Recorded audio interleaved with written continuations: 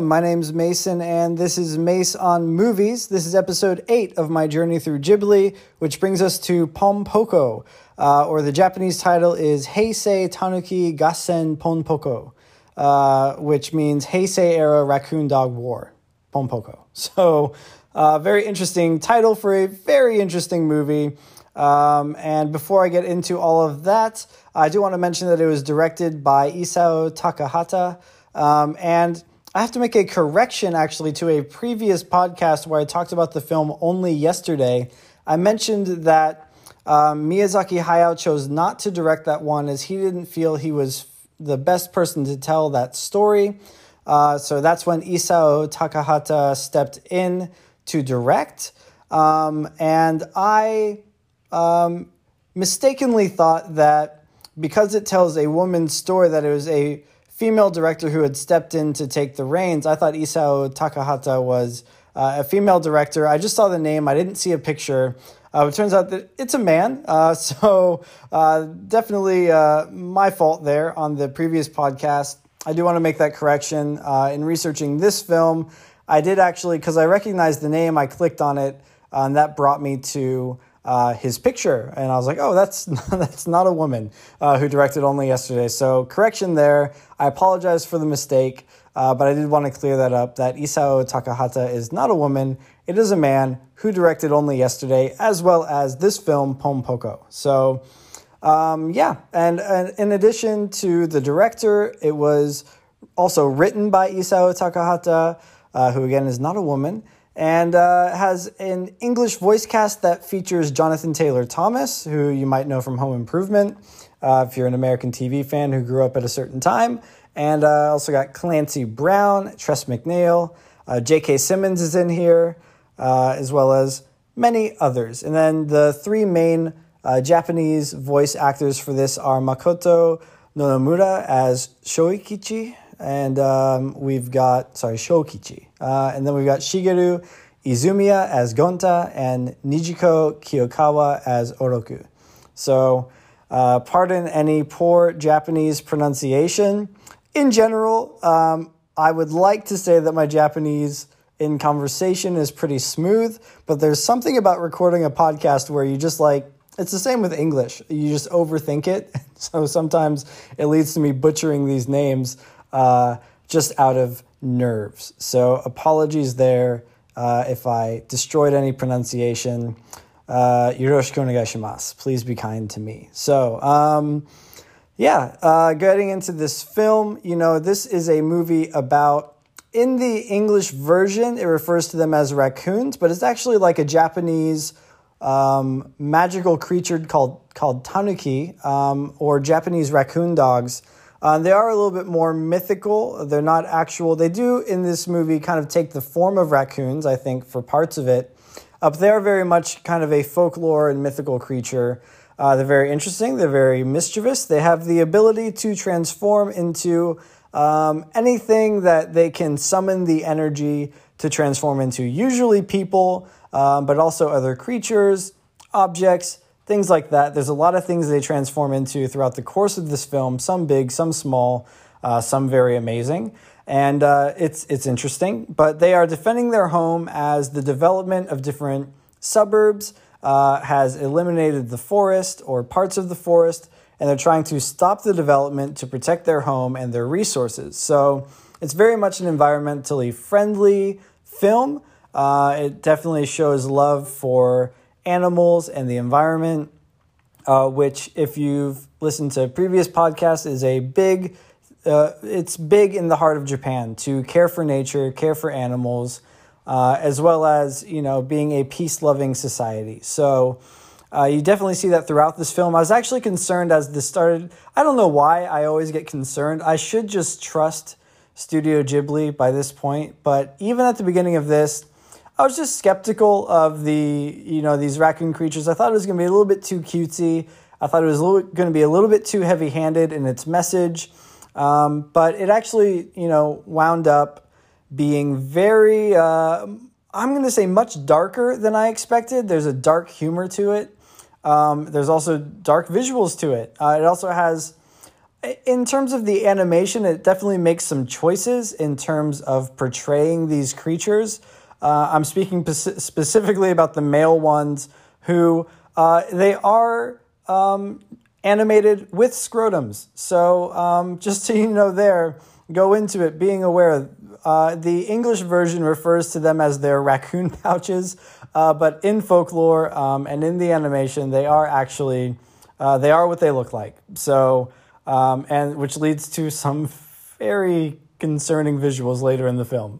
But that's in there. There's also, I did want to mention, if you're watching this with children or want to watch this with children, just be aware that there is a point in the film where some young boys are looking at a magazine, and even though it's animated, it is very clear that it is a topless female in the magazine. So if that, I would understand parents not wanting to expose their children to that image in the course of this film. So, if that's something that you want to avoid, just a heads up there. So just trying to give a little public service announcement for parents out there regarding this film.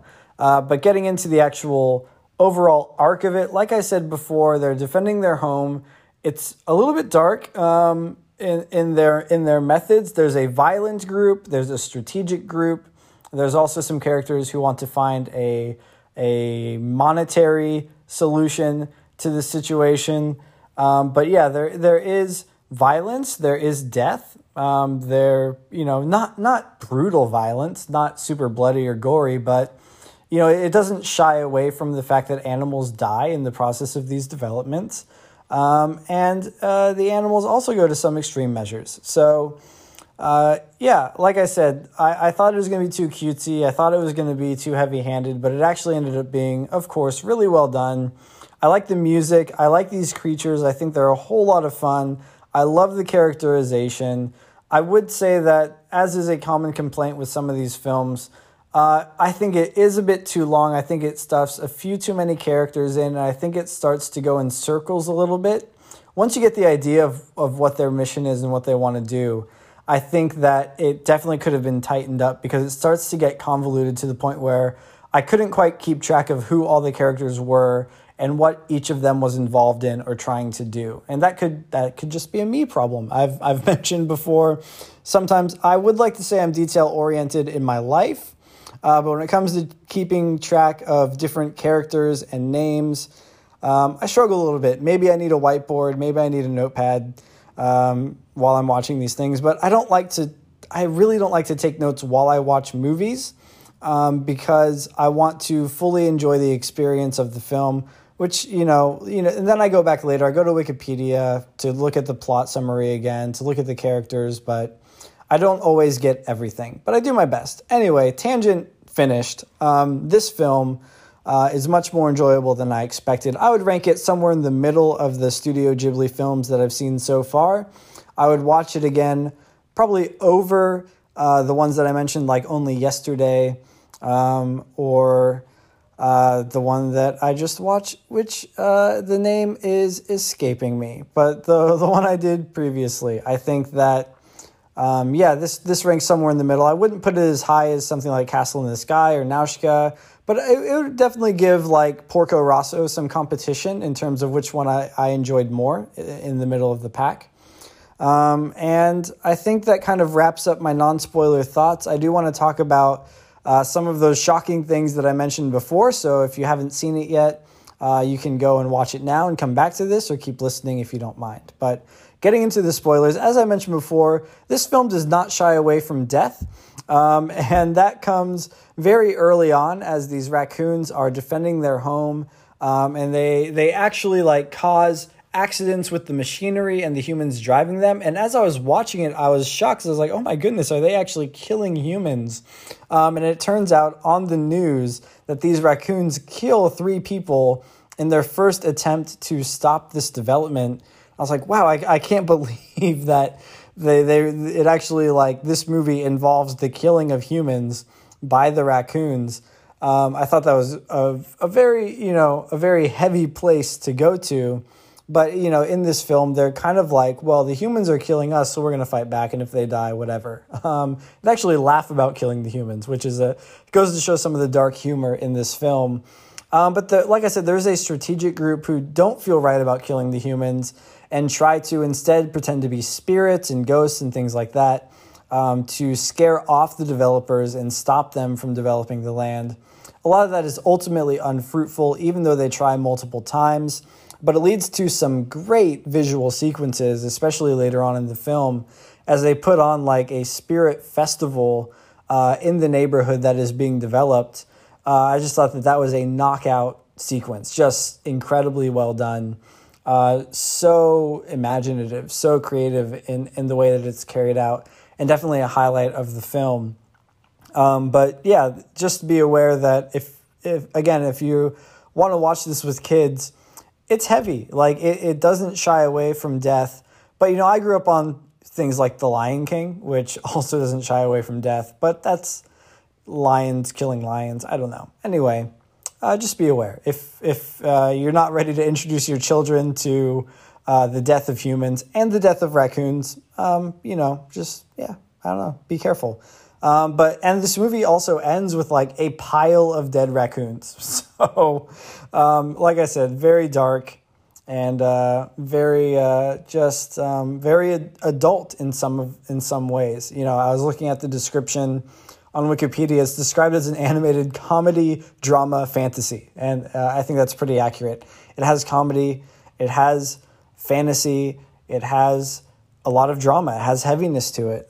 So it's a lot more than I thought I was getting from the first 10 minutes. So, you know, buckle in because it's a wild ride. And I couldn't believe how crazy it gets. In fact, when they have this incredible like spirit festival, there's a theme park owner who tries to take credit for it as a publicity stunt to promote their theme park.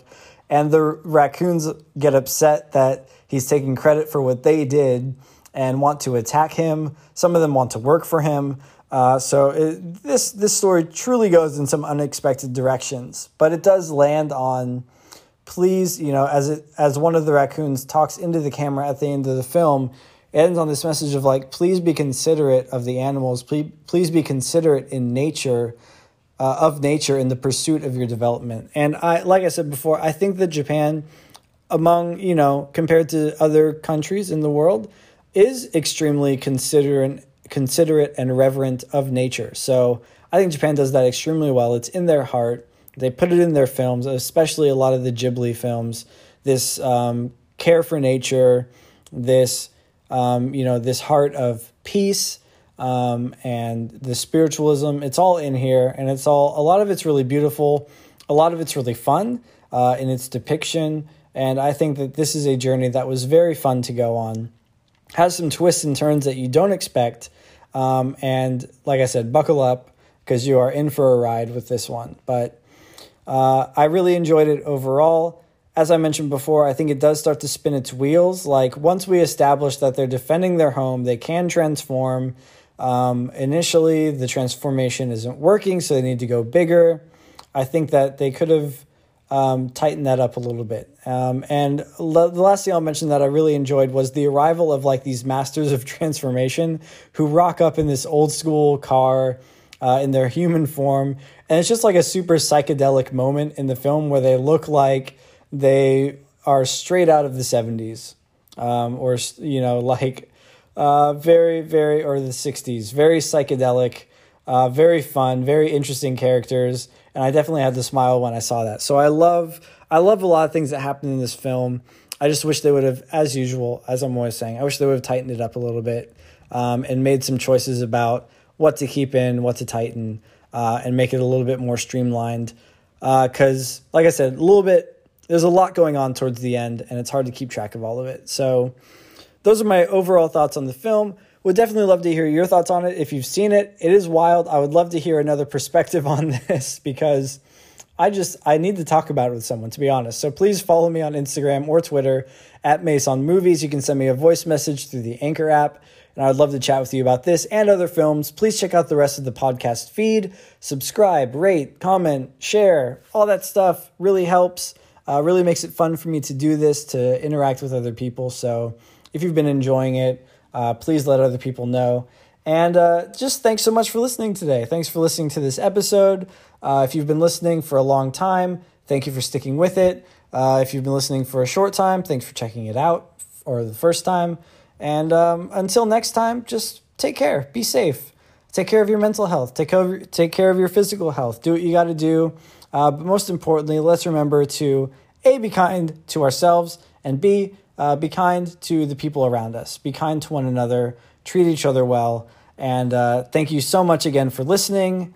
Have a wonderful week. And please take care. Be safe. Thanks again.